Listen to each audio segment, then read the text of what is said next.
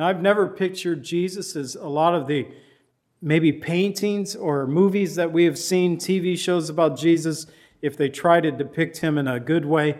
Oftentimes they show him a very soft man. To be honest with you, being in the trades, I hadn't seen too many soft tradesmen. If you work with hammers, you work with tools, you get calluses and you develop muscles that help you to do the job that you have. And think about the strength that he had. He harnessed all the strength and humility and gentleness and meekness. He came lowly and sitting on the donkey, on the fold of a donkey in this coat. That's meekness. That's true humility.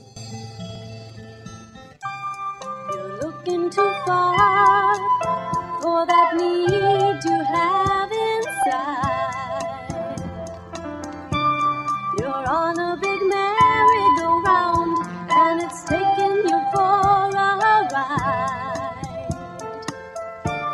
You've got to let go and let God.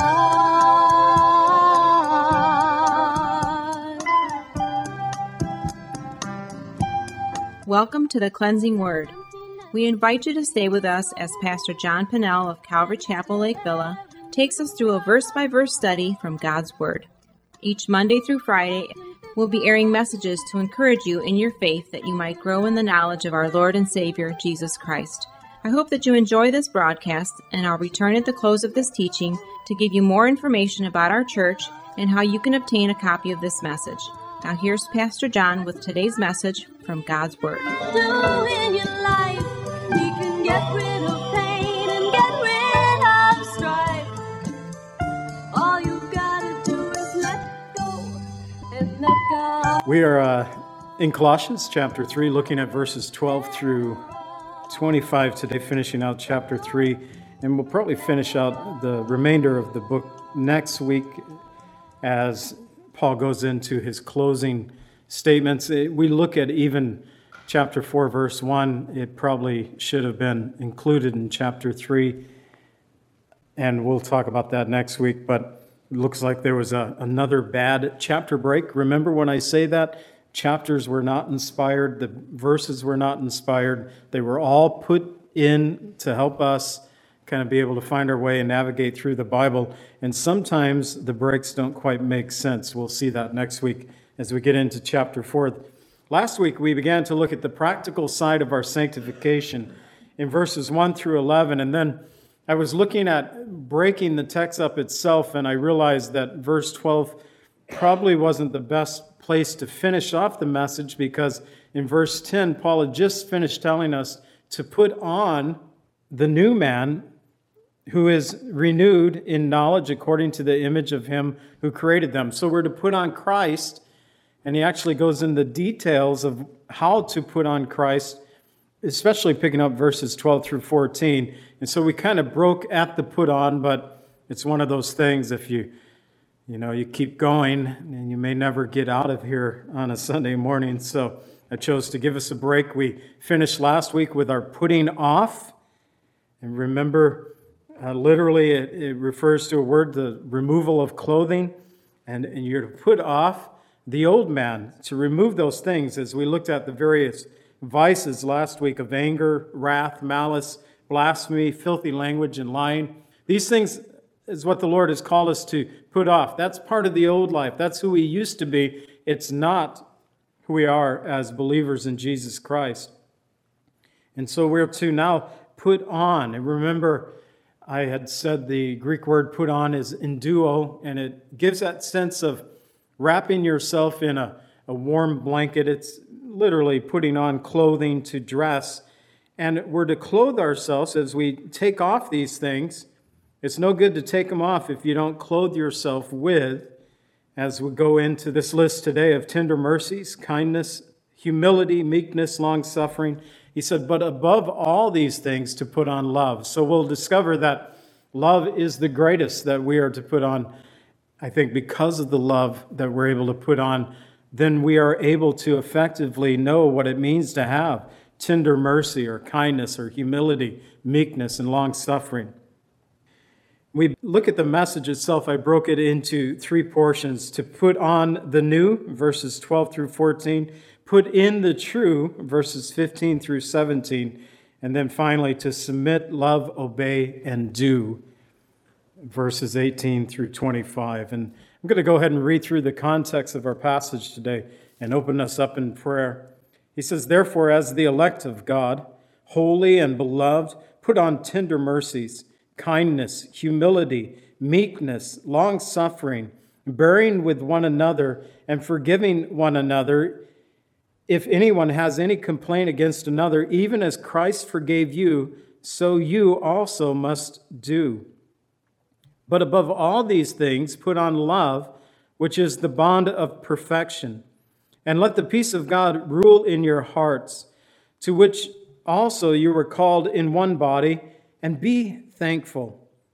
Let the word of God dwell richly in you, in all wisdom, teaching and admonishing one another in psalms and hymns and spiritual songs, singing with grace in your hearts to the Lord. And whatever you do in word or deed, do all in the name of the Lord Jesus, giving thanks to God the Father through him.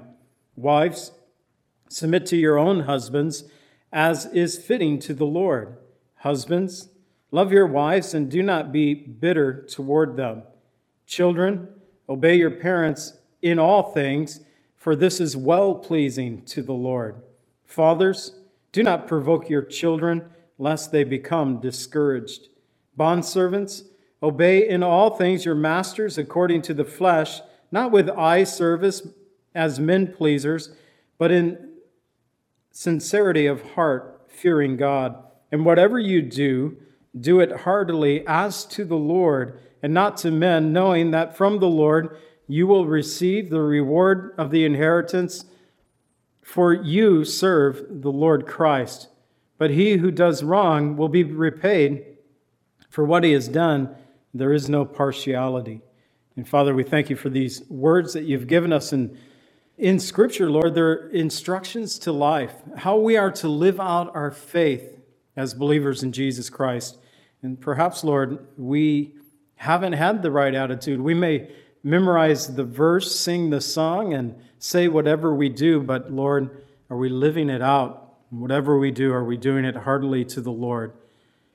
That is well-pleasing to you. It's my prayer that we would. And so help us, Lord, to continually conform into the image of your Son, we pray. In Jesus' name, amen.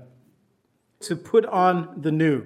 He begins by calling us God's elect, and I just wanted to pause on that for a moment in verse 12, where it says, "Therefore, as the elect of God, holy and beloved."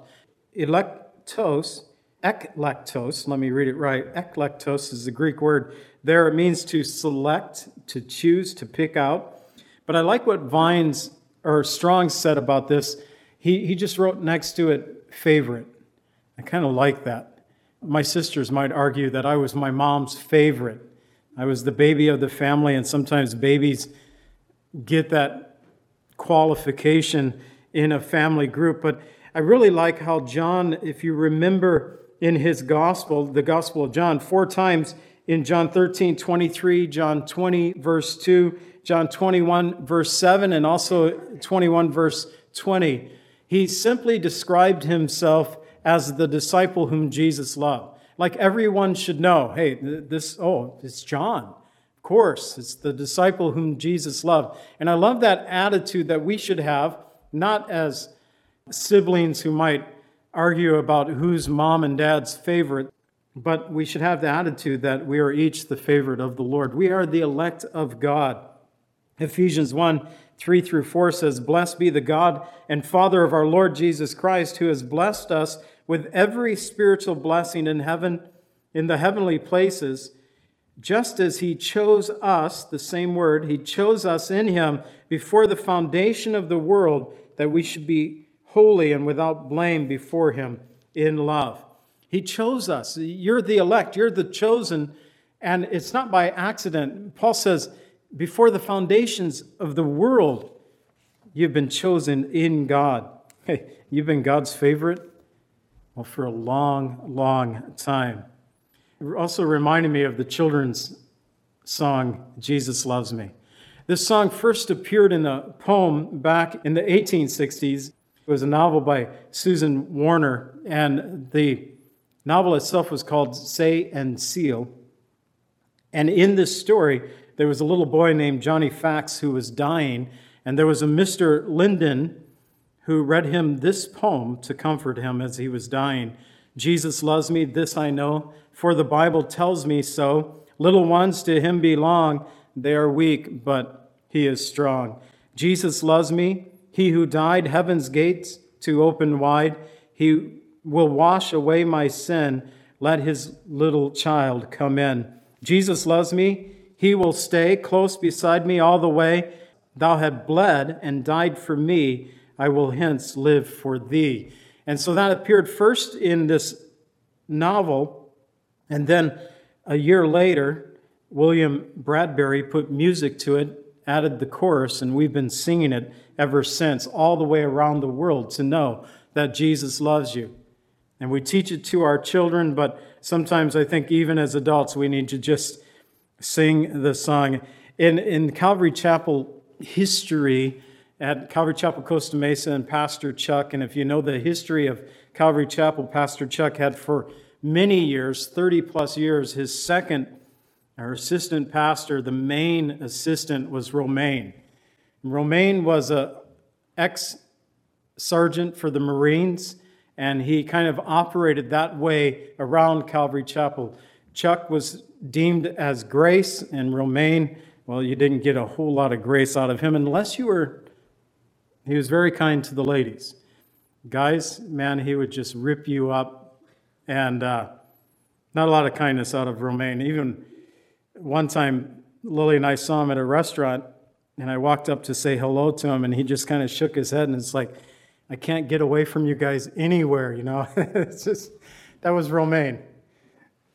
But Don McClure told a story that when he would drive with Romaine and they would go somewhere, and I think he told this at Romaine's funeral, that they would be singing and praising and singing songs, and at one point Romaine would say, let's sing the best one. Let's sing the best song. And that best song for Romaine was Jesus Loves Me. And they would be singing that as they went out and about, driving perhaps to a conference or someplace. To know that Jesus loves us, that we are the elect, that we are his favorite, that he's called us holy and beloved. It should give us courage then to put off the old, that we might be able to properly put on the new. And to put on in verses 12 through 14, it's putting on these characteristics of Christ. His tender mercy, kindness, humility, meekness, long-suffering in verse 13, bearing with one another, forgiving one another. If anyone has a complaint against another, even as Christ forgave you, so you must do. He didn't say so you ought to do. He said, you got to do it. This is how we are to live as believers in Jesus Christ. And so again, to put on, to get into that garment, to put it on as clothes, we're to put on tender mercies. I like the King James translation of this, and it gives, I think, a better sense of the word itself in the Greek. To put on tender mercies, King James says bowels of mercies. And it gives us the sense that this mercy is coming from deep within. It's like rising up within us, these bowels of mercy. It speaks about that deep-seated affection, compassion that we would have toward others. In Philippians 1:8, it says, for as God is my witness, how greatly I long for you with the affection of Christ Jesus. The same word is used here, that affection, these bowels of mercy, this great longing that Paul had for those who are in Philippi. We're also to put on kindness, and it's a word that literally means to make use of, usefulness, to put on kindness. It's one thing to have tender mercies, but if you don't do anything about it, if you're not helping and engaging in people's lives, then what good are tender mercies? Man, I'm so moved with your situation. Sorry, I can't help you. And it's the kindness that makes usefulness. It's concern for the welfare of others. Peter would write it this way in 2 Peter 1:7, to godliness add brotherly kindness, to brotherly kindness add love. It's a responsibility that we have to others, to show kindness. And it means to make use of. It means putting those tender mercies to action, we might say. But to also do it in humility. Literally, it's a humility of mind. It's a mindset that we have. And there's no greater humility passage, I believe, that's given to us than Philippians 2, verses 5 through 9, that says, "Let this mind be in you, that which was in Christ Jesus, who being in the form of God did not consider it robbery to be equal with God, but made himself of no reputation, taking on the form of a bondservant, and coming in the likeness of men, being found in the appearance of man, he humbled himself and became obedient to the point of death, even death on the cross." And so humility. Next to that, meekness. And meekness and humility is somewhat the same, but I think meekness is how you respond quite often. It's the gentleness of attitude or behavior. And we have a couple of great examples of those who are meek in Scripture. The Bible tells us in Numbers 12:3 concerning Moses. Now, the man Moses was very humble. The King James used the word meek, more than all men who are on the face of the earth. Of course, Moses wrote this about himself, so I don't know if he was very humble, very meek. Think about Moses himself, that God came to him and gave him the authority to go down to Egypt with the rod of the Lord. We know that Moses tried to back out of it, and Aaron became the voice for Moses, and we know that his brother shared in that.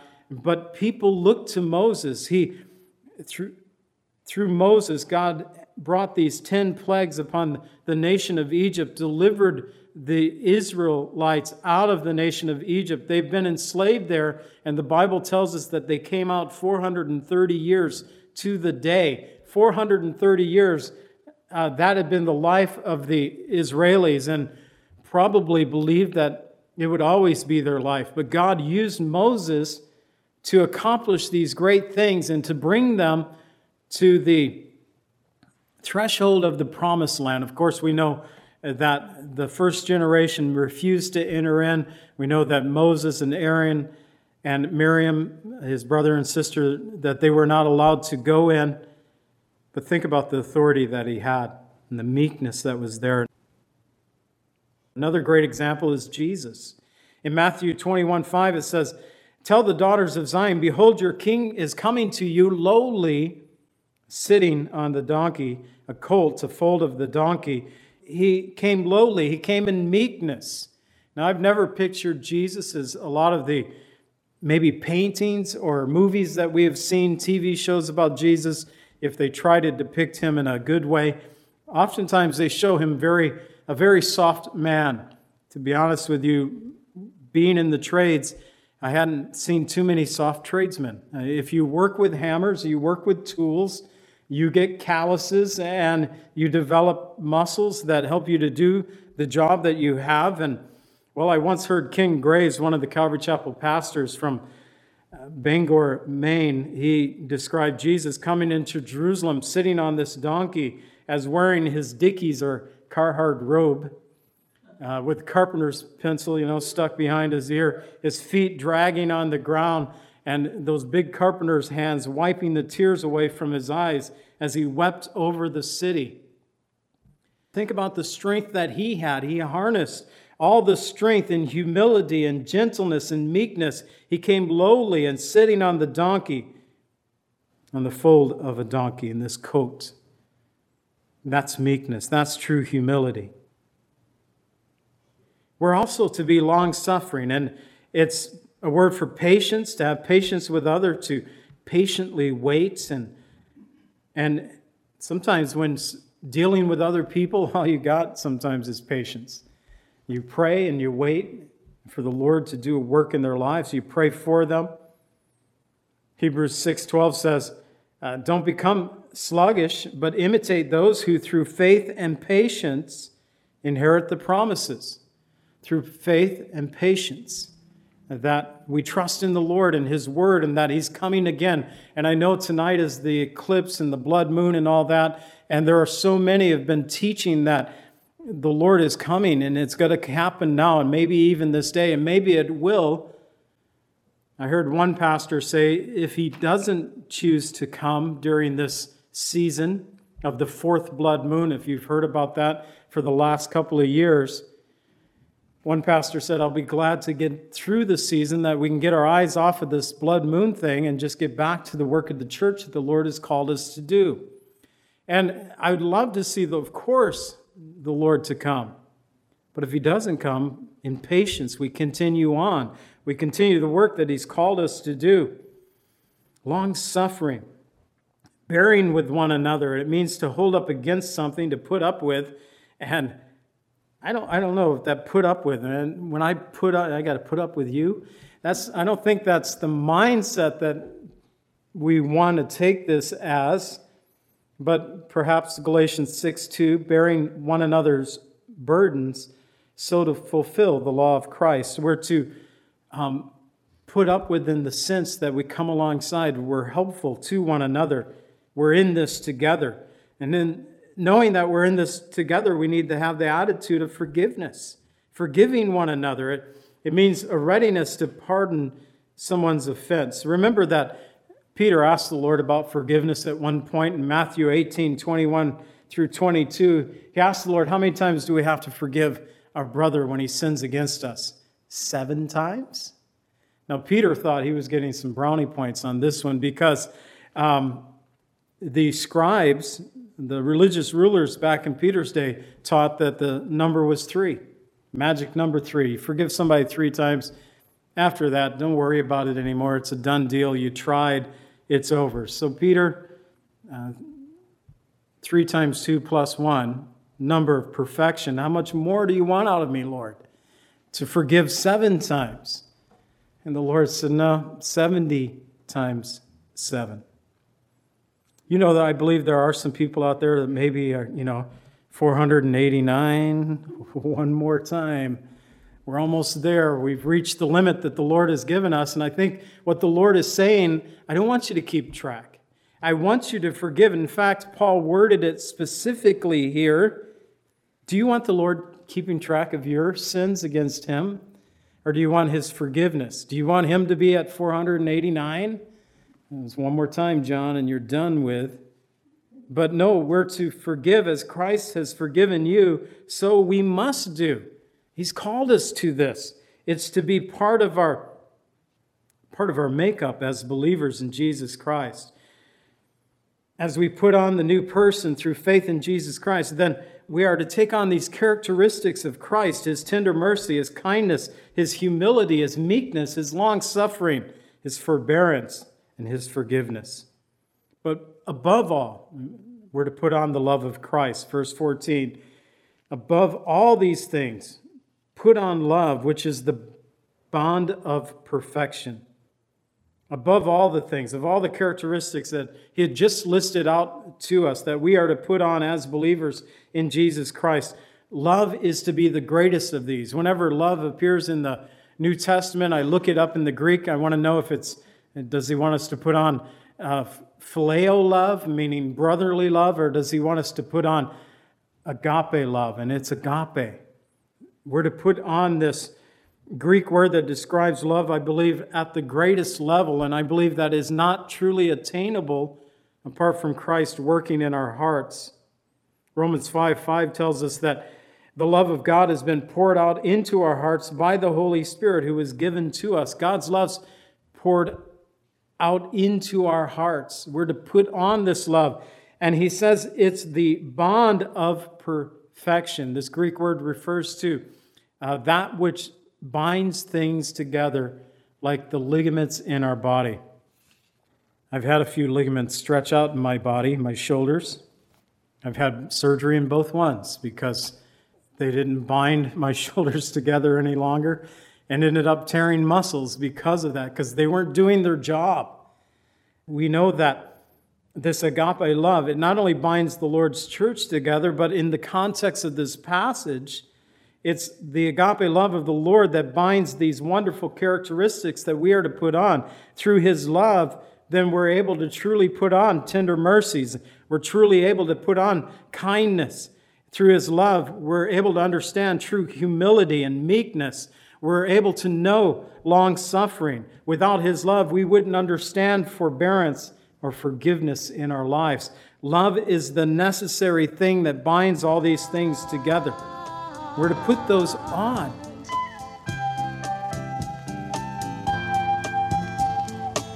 Calvary Chapel is a fellowship of believers in the Lordship of Jesus Christ. Our greatest desire is to know Christ and to be conformed into his image by the power of his Holy Spirit. If you would like more information about Calvary Chapel, or if you would like a copy of today's message, please contact us at 847-265-0646. That's 847-265-0646. Thank you so much for joining us today, and may the Lord richly bless you as you worship him today.